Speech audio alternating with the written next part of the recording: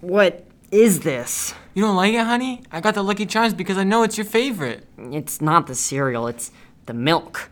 What is this, 6%? Yuck. You know I only like skim. Oh, honey, the 2% was cheaper. You know we can't afford to be so picky all the time. And anyway, it all tastes the same. I'll get some myself then.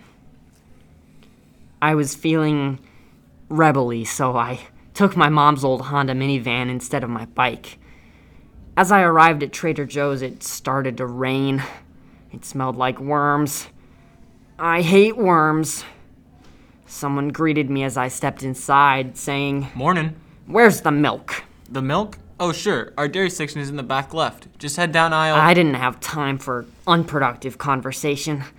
I found my way to the back of the store where the unpleasant employee had directed me, and I located the milk right away. There was skim, 1%, 2%, whole, and others like almond and oat. I opened the fridge door and grabbed 3 half-gallons of skim. That'll last me for a week or two. I reached to close the door, and as I did, I lost grip on one of the milk jugs. It fell through my hands and hit the floor with a loud smack, unleashing its contents all over my shoes and the floor. Whoa! I slipped, and the other milk containers went flying.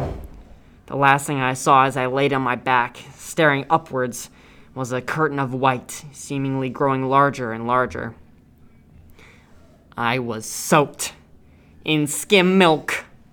Why do the worst things always happen to me? Sir, are you all right? What happened? The store employee was back. Don't patronize me. Oh, I just thought I could help. No, I don't need your help. I got to my feet and started heading towards the entrance, feeling pretty glum. And when I thought it couldn't get any worse, that nosy employee grabbed my arm and said, You're gonna need to pay for that.